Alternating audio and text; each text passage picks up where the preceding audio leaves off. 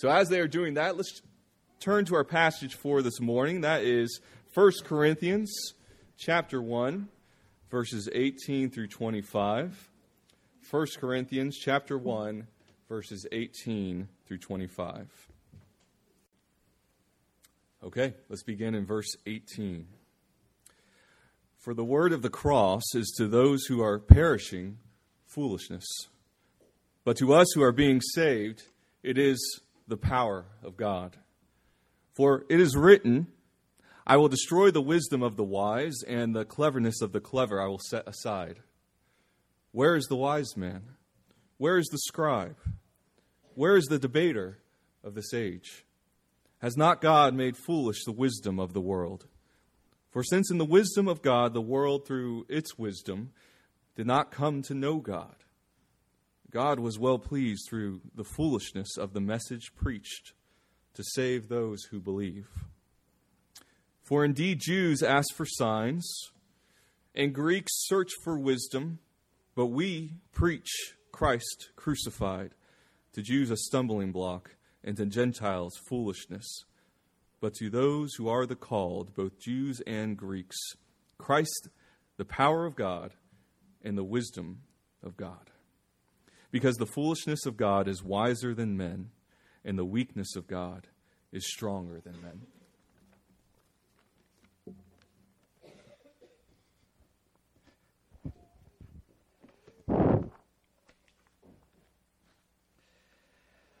Scalia Speaks is the title of a book which is a collection of speeches given by former Supreme Court Justice Antonin Scalia. And from what I can tell, Justice Scalia was a deeply religious man, a devout and practicing Roman Catholic, and I believe a firm believer in Jesus Christ as the Son of God and the Savior. And one speech in that book is entitled, Not to the Wise, the Christian as Cretin. And that's spelled C-R-E-T-I-N, Cretin, the Christian as Cretin. A Cretin, he explains, is a person of deficient mental capacity. They are simple-minded, uneducated, unsophisticated, easy to command, and looked down upon by the sophisticated elite. Justice Scalia makes the case that, in one sense, we as Christians are looked upon as cretins. He says the sophisticated might believe in a benevolent God so long as he doesn't intrude too ridiculously into the world with things like miracles, or as long as he doesn't limit human behavior in inconvenient ways.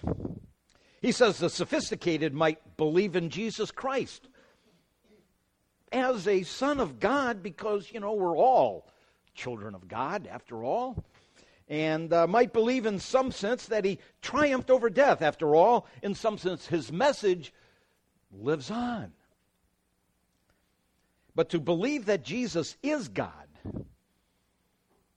that he was born of a virgin, that he actually performed miracles, and that his death was the payment for our sins, and that he physically rose from the grave and calls us to change our behavior and give up our agenda for our lives, for his agenda. Justice Scalia says, those who adhere to these traditional Christian beliefs are regarded by many today as, the simple-minded cretins. But this ought not to come as a surprise. Remember when the Apostle Paul was preaching in Athens, the ancient center of wisdom and intellectualism?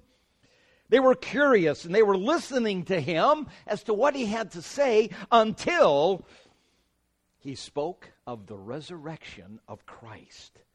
Luke tells us at that point, now, when they heard of the resurrection of the dead, some began to sneer. A complete blow-off. Well, Paul discusses this at length in his letter to the Corinthians, and nowhere is this more clearly seen than in the message of the gospel, in the message of the cross and the resurrection. What appears as to the world as total nonsense and foolishness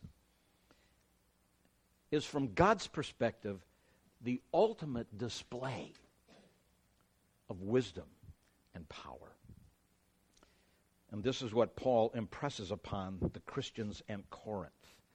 He says, to the world, the cross and resurrection is foolishness. The gospel is foolishness. The ways of God are foolishness. All of that is just for the simple-minded, the Cretans. But to the believer, he says, regardless of what the world may think, the cross and resurrection are the power of God, the wisdom of God, and the glory of God. To the believer, nothing in the world makes sense but the cross and the resurrection. And this is what we celebrate today. So I've entitled our passage in this message, borrowing from Justice Scalia, Cretans, all of us. Let's put this passage in its context just briefly. If you're familiar at all with the book of 1 Corinthians, you know that there were a lot of problems that Paul had to address that were going on in the church in Corinth. And one of the many problems that he addresses is this. The leaders in the church were seeking to gather personal followings. And those followings were based on the eloquence of their speech and their oratorical skills. It was the kind of speech that was popular and appreciated in the Greek and Roman culture of the time. And they were attempting to dress up the gospel in the culture of Greek wisdom and philosophy so as to make it more acceptable to the Greek mind. But in doing so, to make it more acceptable, they were minimizing the cross and the resurrection. Look what Paul says in verse 17 of chapter 1, the verse immediately preceding our passage that begins at verse 18. This is what he said in verse 17. For Christ did not send me to baptize, but to preach the gospel, not in cleverness of speech, that the cross of Christ should not be made void. Cleverness of speech. See what he's talking about here? Means to make the gospel less offensive and more acceptable to the secular mind. But to do so, Paul says, to do that is to make the cross of Christ void. The gospel is robbed of its power when we do away with or when we minimize the cross and the resurrection. And so now he addresses specifically in our passage, beginning at verse 18, he addresses specifically the centrality of the cross. And implicit in this, of course, is the resurrection, because the two events, the crucifixion and the resurrection, are inseparable. And he shows that in what appears to be weakness or folly or foolishness to the world is in reality the very wisdom and power of God. So let's begin by looking at the foolishness of the cross, verse 18. The word of the cross the word of the cross is to those who are perishing foolishness.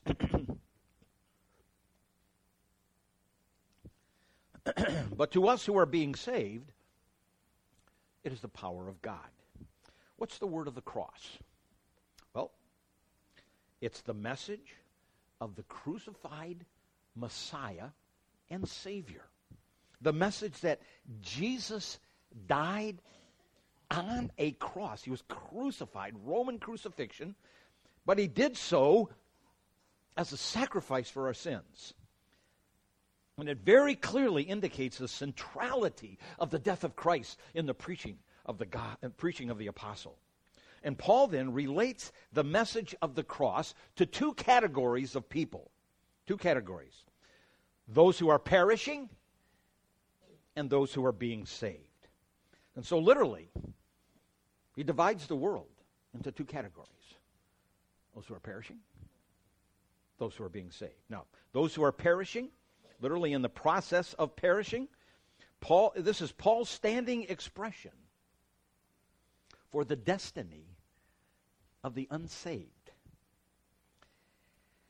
And as much as we may not like the idea, there are those who will ultimately and eternally perish in separation from God.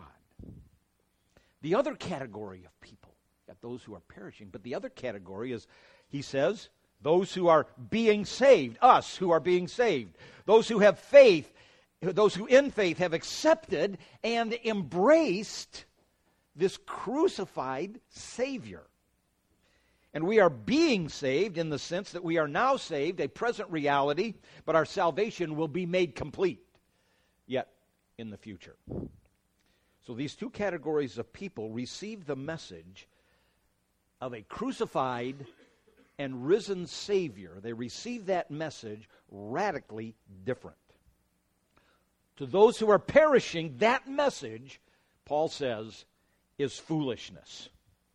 This says that the very idea that the salvation of the world is accomplished through the death of a Jewish peasant on the cross, who then rises from the dead, that this message is foolishness.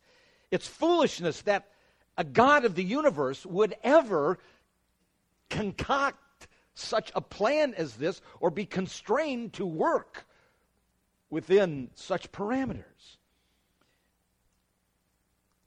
It's foolishness to suggest that God would ever even need such a plan. The very idea of the cross was repugnant to the ancient world. And the idea that God had to be crucified to save us from sin is, to the world, lunacy. It's madness. Something for only the simple-minded. Cretans. Let me try to illustrate it this way. Imagine today, okay?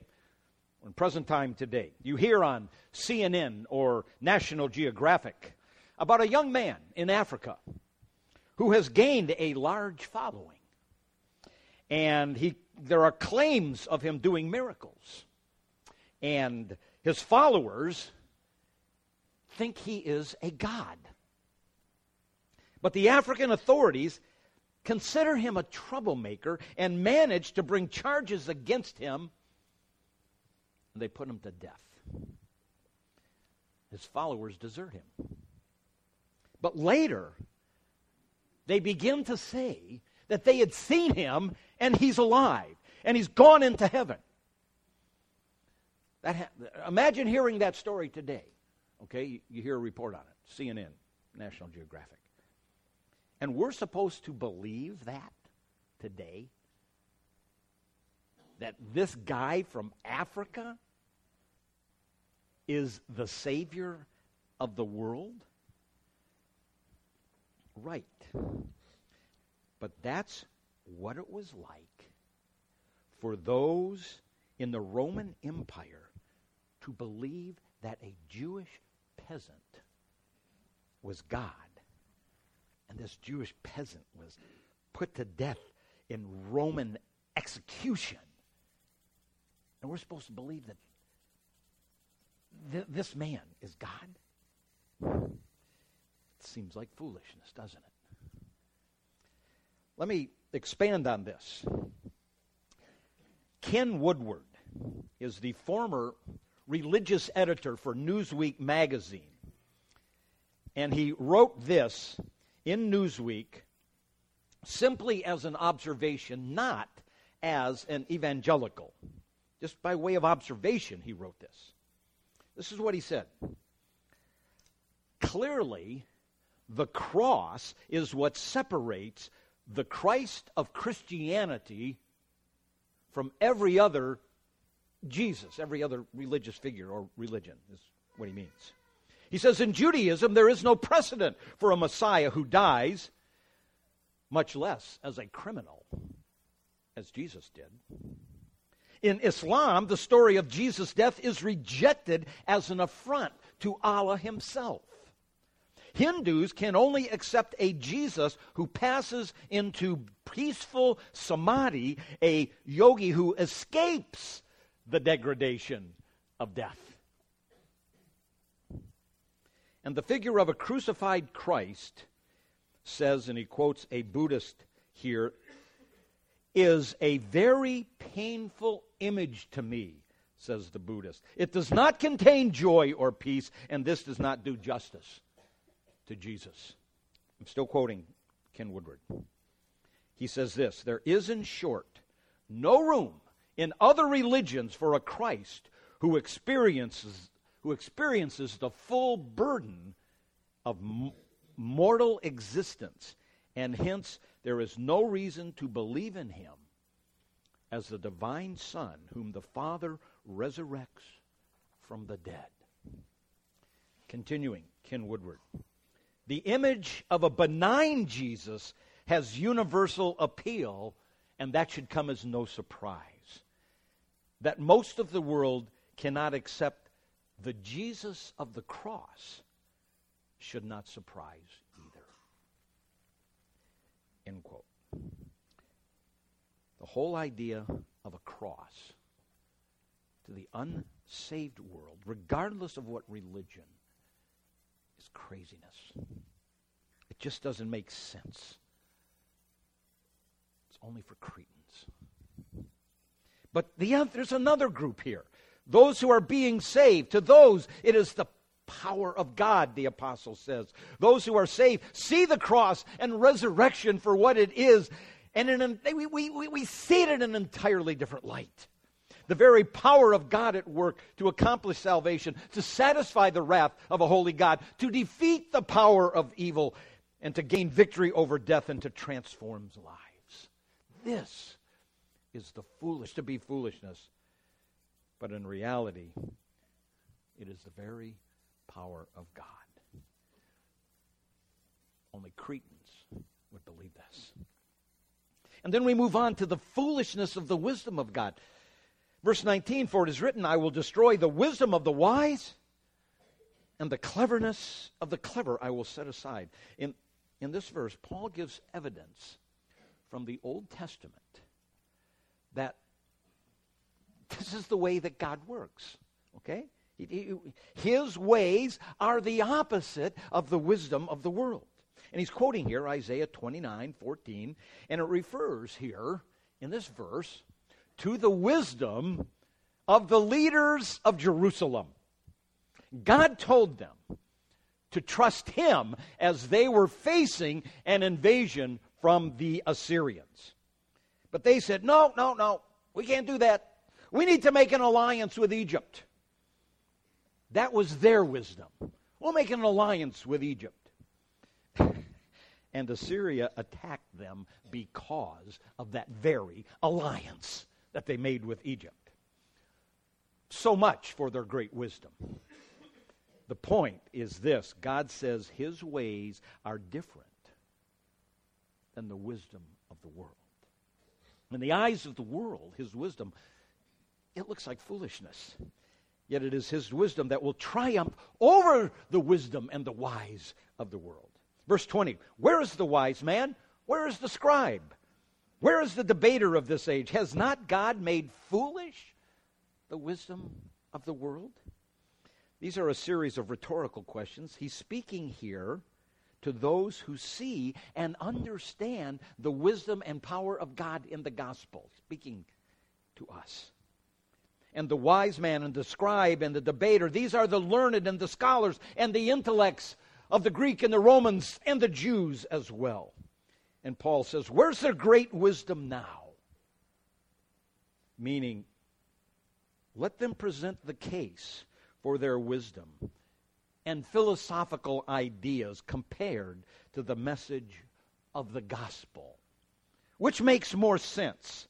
The gospel clearly makes more sense. The gospel alone deals adequately with the state or condition of man and the attributes of God. It's not a matter of the gospel not making sense. It's not a matter of it being irrational or nonsensical or of it being of ancient religious beliefs. When they are studied, when they are seen, the cross and the resurrection, they make great sense. It is a matter of accepting what we might call the biblical paradigm of God and His nature and the nature of humanity. It's ultimately a matter of submitting one's mind and heart to the gospel and accepting it for what it is. All of the ways of the wisdom of the world, the way of the intellect, the ways of the elite, what Justice Scalia calls sophisticated, respectable ways, God has shown them to be nothing with disrespect to knowing God and the truly important matters of eternity. All of that wisdom cannot lead a person to God. Verse 21, for since in the wisdom of God, the world, through its wisdom, through its wisdom did not come to know God. It's God's wisdom, it's God's wise plan that the world does not and cannot know Him through its own wisdom. Why? Because knowing God is not merely a function of the intellect. It's not merely a product of philosophy or a matter of credentials. No one can know God simply through those things, the wisdom of the world. The world does not know God through its vaunted and exalted wisdom. Now, this may be a good point to clarify, a good time to clarify. In all of this, I'm talking about the wisdom of the world does not know God. I'm not saying, nor does Scripture suggest, that Christianity is anti-intellectual, that it is against study, that it is against science, the environment, any of the academic disciplines. The wisdom of the world refers to what they say and what they believe about God. The world, through its wisdom, did not come to know God. And since it has not come to know God, God was well pleased through the foolishness of the message preached to save those who believe. It is God's purpose in the seemingly foolish message of the crucified Savior and the one who rises from the dead to make Himself known and provide the way for people to know Him, to save those who simply believe. That's the wisdom of God. So the purposes of God are in intentional opposition to the wisdom and the wise and the philosophers of the world. The wisdom of God seems like foolishness. Indeed, to the believing mind, to the unbelieving mind, it is total foolishness. But in reality, what appears to the world as total foolishness is the very wisdom of God. But only Cretans would believe this. Then we see the foolishness of a crucified Savior. For indeed, Jews ask for signs, and Greeks search for wisdom. Paul is dealing here with the nature of man in his search for God. And he uses the mind of the Jew and the mind of the Greek as representative mindsets of those who seek for God. He said the Jews, this is one mindset, the Jews ask for signs. Well, he's referring to here the Jewish history. What was Jewish history? Well, it was all about God's miraculous intervention into Jewish history to show his power and glory to his people. We think of the plagues in Egypt and the opening of the Red Sea and the stopping of the River Jordan, and we think of Elijah and his miracles and many, many other miracles of God, interventions of God throughout Israel's history. These were all witnesses to the power of God. But also, in addition to that, the Jewish mindset that seeks signs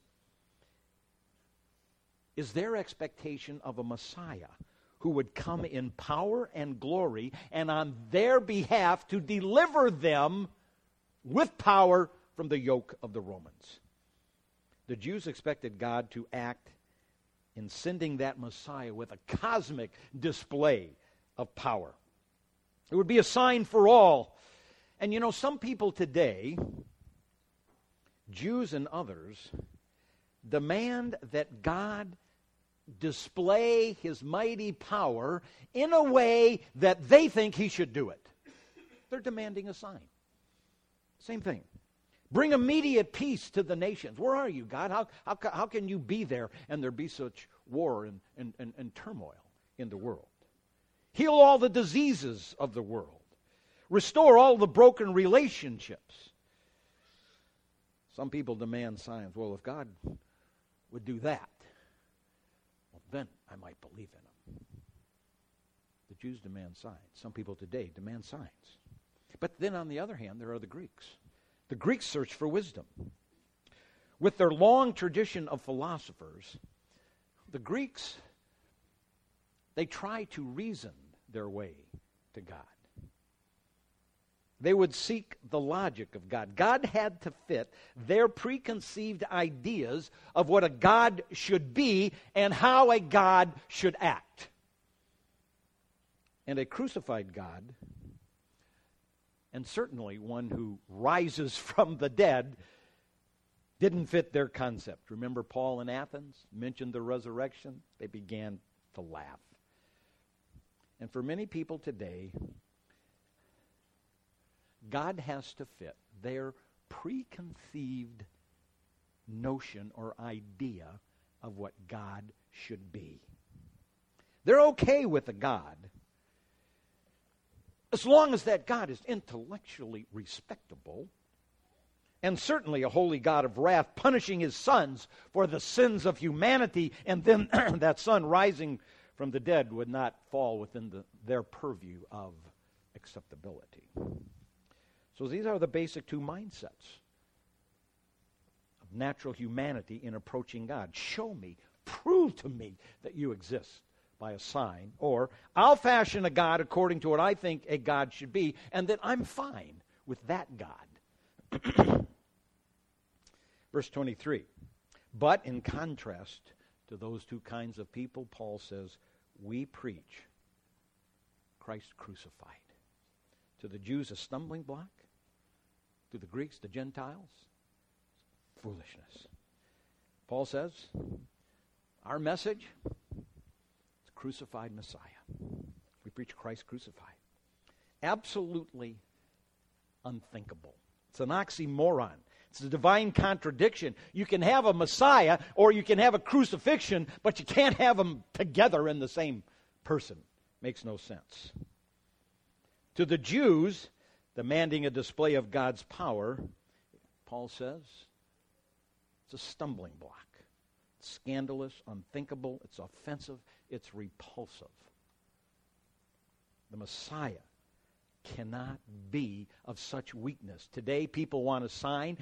God cannot be that silent. And so they reject him. To the Gentiles, those likening God according to their wisdom, crucified Messiah is foolishness, madness, not even plausible. It's intellectually repulsive to some kind of God that way. To think that the way to God is through an itinerant Jewish rabbi who ends up being crucified as a criminal and then rises from the dead? It's foolishness. Only Cretans believe such things. So you see, God didn't ask for their approval. He has done it His way, which appears then and now as foolishness and nonsense. This is the foolishness of a crucified Savior. And that's what the cross is to the unbeliever. And now Paul, in these final two verses, looks at it from the perspective of the believer. The foolishness of the ways of God. But to those who are called, both Jews and Greeks, Christ, the power of God and the wisdom of God. That the ways of God are foolishness to the world does not mean that the ways of God are without power and wisdom. Here is God's answer to the demands of humanity. To the Jews' demand for power and to the Greeks' demand for wisdom. To those who are called, that is, to those who have been called to saving faith and have that belief, Christ is the power of God and the wisdom of God. You want power? It's like Paul is saying. You want power? There's power in the cross. It's not weakness. It's power in the cross. To defeat Satan. To defeat the power of death. To restore all creation. You want a sign? Just look at the resurrection. What a magnificent display of power. Paul said, you want wisdom? There's wisdom in the cross. The cross, though seemingly foolish, is in reality a testimony to the very wisdom of God. Because in the cross, the holiness of God, the love of God, the justice of God are brought together in the only way possible for redemption, when God Himself bears His own wrath for our sins through the substitutionary death of the God-man, the eternal Son of God, Jesus Christ, that He might save us. You want wisdom? There's wisdom in the cross. It's the only way that humanity can have a relationship with God. That's the wisdom of God. Verse 25. Because the foolishness of God is wiser than men, and the weakness of God is stronger than men. Paul speaking figuratively here, because God has no foolishness, and because God has no weakness. But it's exaggerated language to drive home the point that the greatest of human wisdom, when compared to God's wisdom, is nothing. God's wisdom is so great that if God could have foolishness, His foolishness would be greater than all human wisdom put together. And God's power is so great that if He could have a weakness, His weakness would far exceed all of the strength and power of the world. So we are again confronted with the foolishness of the ways of God. In what appears to be weakness, to be crucified on a cross, is the very power of God. In what appears to be foolishness is the very wisdom of God. So, let's review what we've seen. If all of this is true, the foolishness of the cross, the foolishness of the wisdom of God, the foolishness of a crucified Savior, the foolishness of the ways of God, what does this say about those who believe this?